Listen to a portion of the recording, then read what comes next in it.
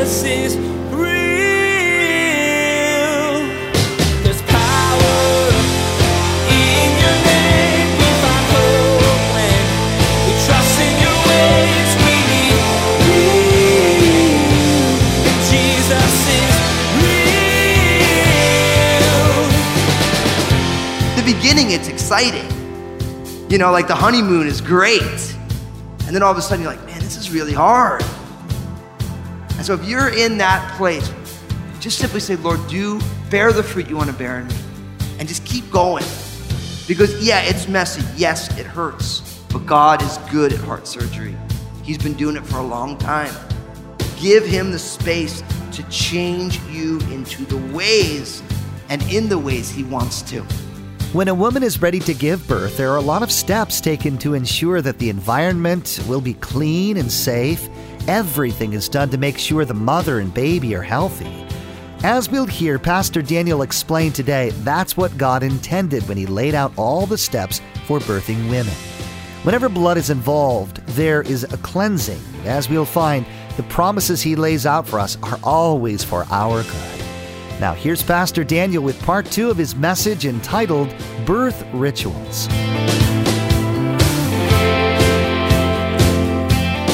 Jesus is real. So I believe that there's some people here today who you're in the midst of God circumcising your heart, and it's just hard. And I'm here to tell you it is hard. Letting God and allowing God to transform your life is not neat. It's messy. It hurts sometimes. It feels unbearable sometimes. And if that's you, I just want to encourage you, just keep on keeping on.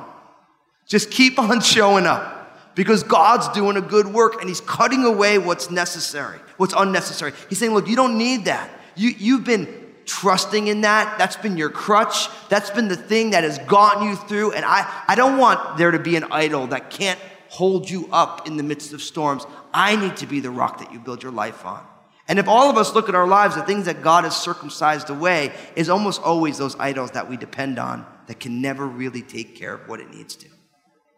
For some of us, it's status, relationship status, a promotion, being accepted in a certain way that we say, if I get accepted in this way, then I'm there. None of those things can fulfill your soul, but we try. Our hearts are idol factories. And we're all finding ways to prop up our identity. But the problem is when we prop up on our identity on something other than who God is for us in Jesus Christ, the God of Abraham, Isaac, and Jacob, that will never hold when push comes to shove. They never hold. You know why? Because they weren't designed to hold. They might be nice add-ons to life. They might make life more enjoyable, and they're fun, and we like them. Like relationships aren't bad. Succeeding in your career is not bad. But it was never meant to be the thing that's the foundation and anchor for your soul. And so when you try and make those things the anchor for your soul, you always end up coming up short. And so God loves you enough to say, look, I'm going to cut some of that stuff out. I'm going to cut that stuff out so that I can truly anchor who you are in me. And that's the circumcision of the heart.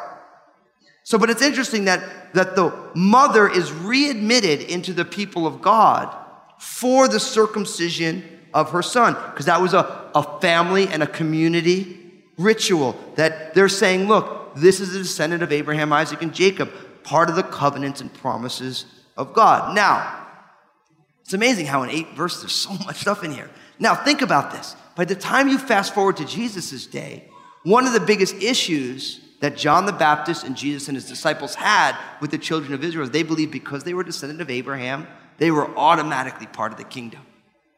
Now think about that. Remember, the children of Israel became just as spiritually entitled as American culture is today. They said, because I am a descendant of Abraham, I am part of the family of God. And things like, you know, when they told Jesus on the triumphal entry, they said, he's coming in, and they said, teach or rebuke your disciples, because they're saying he's the Messiah. He's like, if they don't do it, the rocks are going to cry out. John the Baptist says, look, God can raise up children of Abraham from these stones. Because it has nothing to do with ethnicity. It doesn't have anything to do with the circumcision of the foreskin. It has to do with the circumcision of the heart. And I think the application for you and I is we need to avail ourselves. We need to say, God, I want you to change my heart. change my heart. It's a simple prayer, isn't it? But here's what I'll tell you. If you pray, God, change my heart, he will. And sometimes that's going to hurt. Because God's reorientation of your life and my life is not easy. When your whole life, your identity is built on something, God says, look, that's not going to hold. We're going to change the way that's not always going to be easy. In the beginning, it's exciting. You know, like the honeymoon is great. And then all of a sudden, you're like, man, this is really hard. And so if you're in that place, just simply say, Lord, bear the fruit you want to bear in me. And just keep going. Because, yeah, it's messy. Yes, it hurts. But God is good at heart surgery. He's been doing it for a long time. Give him the space to change you into the ways and in the ways he wants to. So you have the circumcision. Now, in verse 4, we have this continued uncleanness, because look what it says. She shall then continue in the blood of her purification for 33 days. She shall not touch any hallowed thing, nor come into the sanctuary until the days of her purification are fulfilled. Now, I want you to notice there's absolutely no mention that the child is impure. It's all about the mother's impurity. Because, and we said it already, there's a flow of blood for women. You got to think that after the 1 week, then you have 33 more days. So it ends up being a 40-day cycle, 40 days. So it's, for us, it's about a month and a week and some change. So we're talking about 6 weeks, which, again, I remember when Lynn had a baby, our first and second, I was like, she's probably going to have a discharge of blood for about 6 weeks. That's about what it's going to last for. And so, again, her uncleanness now is linked to the fact that she has a continual discharge of blood for a certain amount of time. And because God is concerned with cleanliness and the mother's health, he says, listen, I do not want her to even touch any of the hallowed things, any of the sacred things. I don't want her to come into the sanctuary until the days of her purification are fulfilled. So does that make sense? So in a lot of ways, God is looking out for the continued health of the children of Israel. He's looking out for the spread of disease, all of these things. Now, let's not miss maybe what is the most simple interpretation.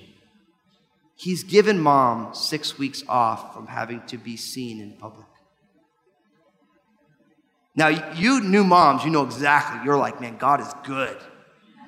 Because you know what it's like when you venture out with your child and that new baby, you're not sleeping, everything's kind of all over the place.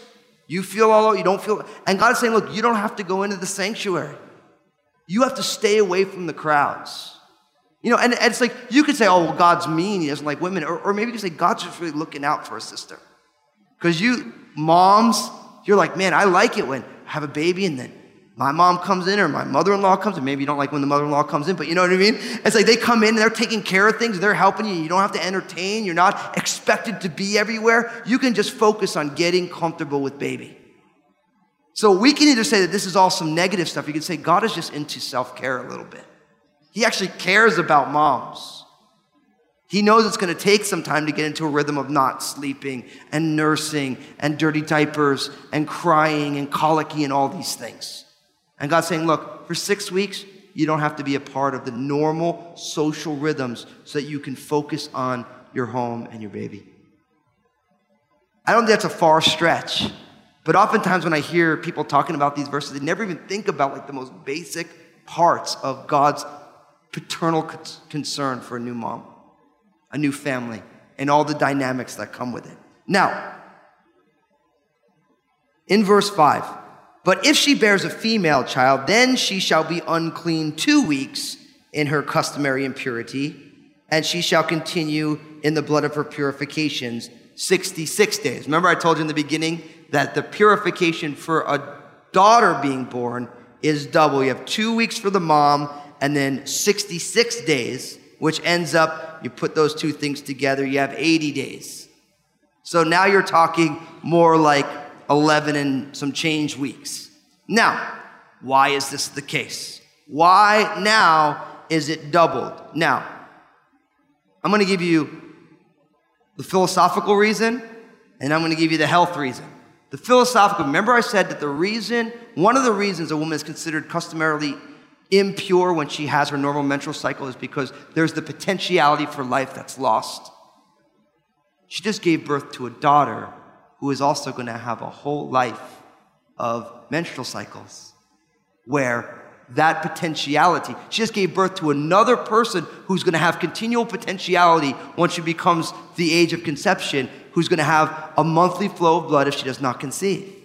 So when a baby girl is born, there is also everything that an adult woman is going to experience is contained in that little baby girl. And so because God loves life and a woman gave birth to God's designed giver of human life, the mom, God's taking that into account in the mother and then in the child's time of purification. Is that a crazy stretch? I don't think so. I don't think so. Because that little child, every 28 days or whatever their cycle is going to have the same cycle that their mom has been having. And so in the birth of a daughter, you have the birth of another life giver. So it's interesting that we live in a world where there is female infanticide in some cultures. And this is almost like the valuing, the heralding, the championing of a young God, not a demeaning.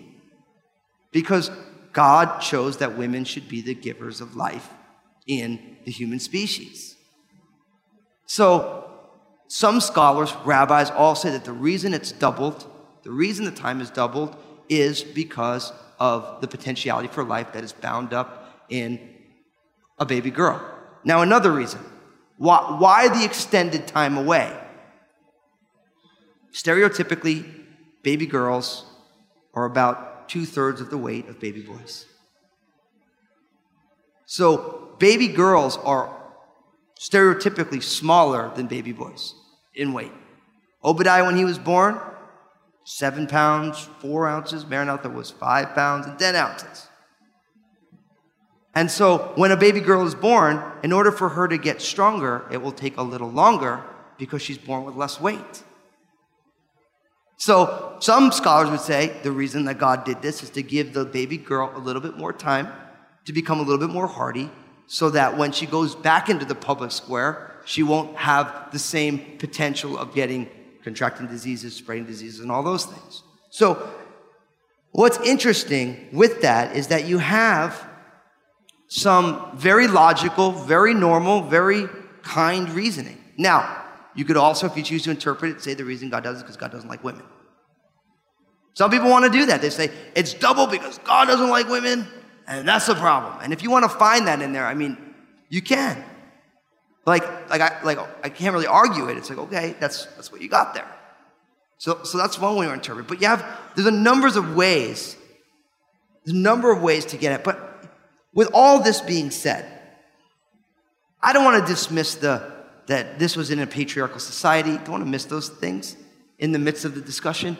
But I think maybe the greater application to the distinction is that guys and girls are just different. It doesn't say one's better, they're just different. And I can give you like the birds and the bees talk, like the first grade, like the man parts are these and the female parts are these. But we all know that. We all understand.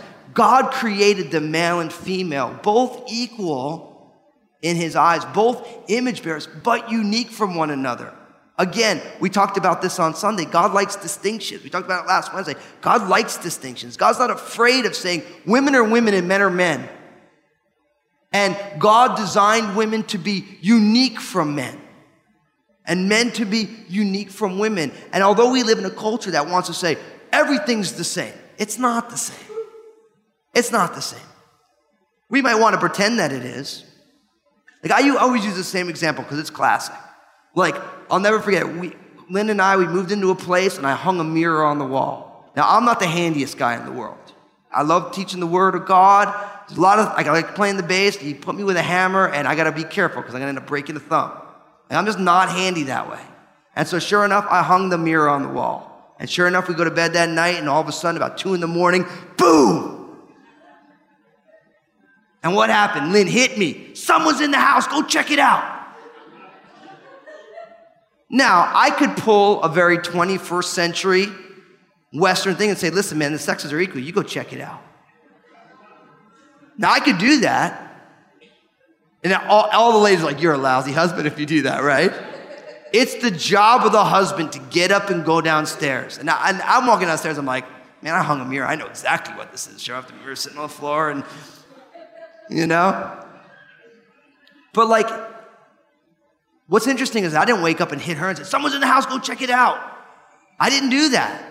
And I bet in my house and I bet in your house, 99 times out of 100, if there's a bang and you're a husband and a wife, the wife's gonna hit the husband and say, you better go check out what that is. And the guy, even if he's scared out of his mind, is gonna get up and go downstairs. Now, why is that? Because women have been socialized that way?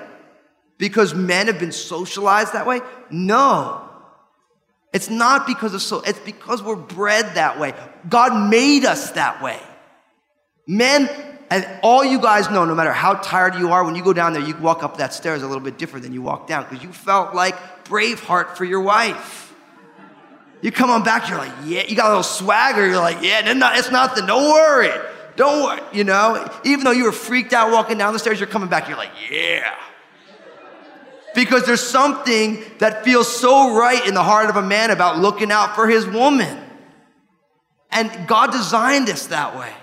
And it's amazing. I remember when I got married, Lynn moved in, and I'll stop telling stories. I remember Lynn moved in to the apartment I was living in, and sure enough, I came home from work like a week later, and the whole place was redecorated. And I thought I was doing a good job. Like, you know, I framed some pictures before she moved in. Like, I was like trying to take care of business, but I came in the bathroom, and there's this little cup with a flower in it. And these like fake clear stones in it. I'm thinking to myself, where'd she get those rocks from? I didn't realize you buy those things at the store. Like, they're like decorative. Now, I don't know where she learned that stuff from. I don't know if like when you're like engaged, the women sit you down, okay, this is how you make things look nice. But what I do know is that she was not having anything that was in my house. Like, none of it was acceptable. None of it. Like, literally every piece of furniture was gone. Now, I'll be honest, it looks really nice, but I don't know where she gets this stuff from. Like, I don't know how you realize that those colors go together. I don't get it. Men and women are just different. And the longer our culture tries to pretend like they're not different, the more absurd it gets. And I think we should just embrace the fact that God created the male and female. They are both unique, and God likes it that way, and God doesn't value one more than the other. God values them both the same. Both male and female are image bearers of the Almighty God and fatally flawed. Both of them. And you wives, you need to give your husbands the room to be men. And men, you need to give your wives room to be women. And you know what? It's like, listen, as a pastor, as a human being, I realize marriage is hard because women want their husbands to respond like women. And men want their wives to respond like men. And guess what happens? It never happens. It doesn't. Lynn's like, are you going to cry? I'm like, probably not right now. And I'm thinking, are you going to stop crying? And probably not right now. And guess what? It's okay. It's okay. Because the Almighty God is unity and diversity. The Father, Son, and the Spirit, they are one God in three persons. They are absolutely unified and yet absolutely diverse from one another. And God created the union between men and women to be unity and diversity. So rather than trying to pasteurize the other sex, we should say, look, God wants us to be completely diverse, but yet totally unified. And if not anything else, there are distinctions that God makes between men and women, and it's okay. So now I know you guys are here in church, so I'm expecting that you guys are like, okay, we're going to take care of that. But we have to be careful because our culture is literally trying and pretend like there's no distinctions. And there are tons of distinctions. And it's okay that there's distinctions. It's not wrong. It's the way God meant it. And when we try and be inhuman, then we have much bigger problems. Now, Look at what happens in verse 6. When the days of her purification are fulfilled, so that's either 40 days for a male child or 80 days for a female child, whether for a son or a daughter, she shall bring to the priest a lamb of the first year as a burnt offering, and a young pigeon or a turtle dove as a sin offering to the door of the tabernacle of meeting. Then he shall offer it before the Lord and make atonement for her, and she shall be clean from the flow of her blood. This is the law for her who has borne a male or a female. And verse 8, and if she is not able to bring a lamb, then she may bring 2 turtle doves or 2 young pigeons, one as a burnt offering and the other as a sin offering. So the priest shall make atonement for her, and she shall be clean.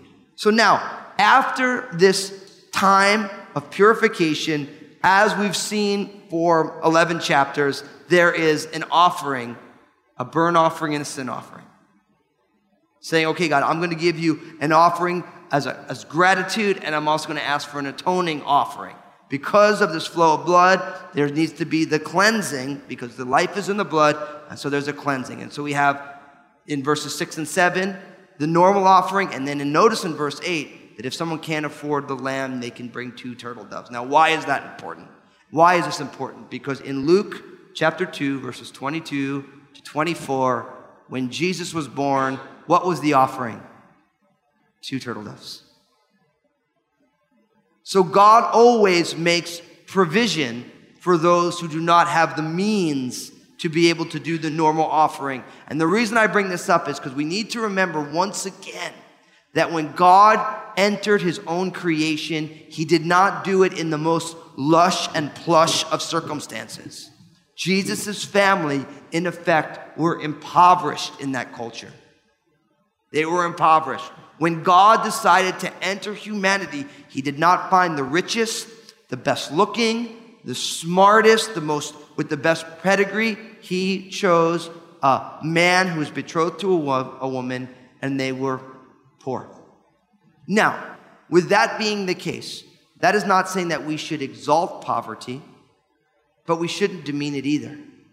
Because the true poverty is not in the things we have, but in the disposition of our hearts.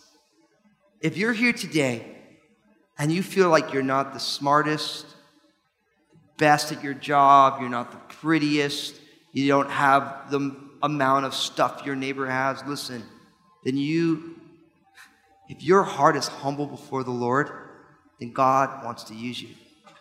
The problem for most people is we equate material success with God's pleasure. And oftentimes, God gives us exactly what we want as a way of judgment.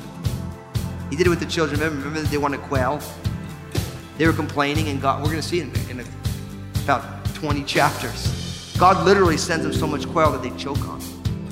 They weren't content with God's miraculous manna from heaven. They wanted some bird. Jesus is real.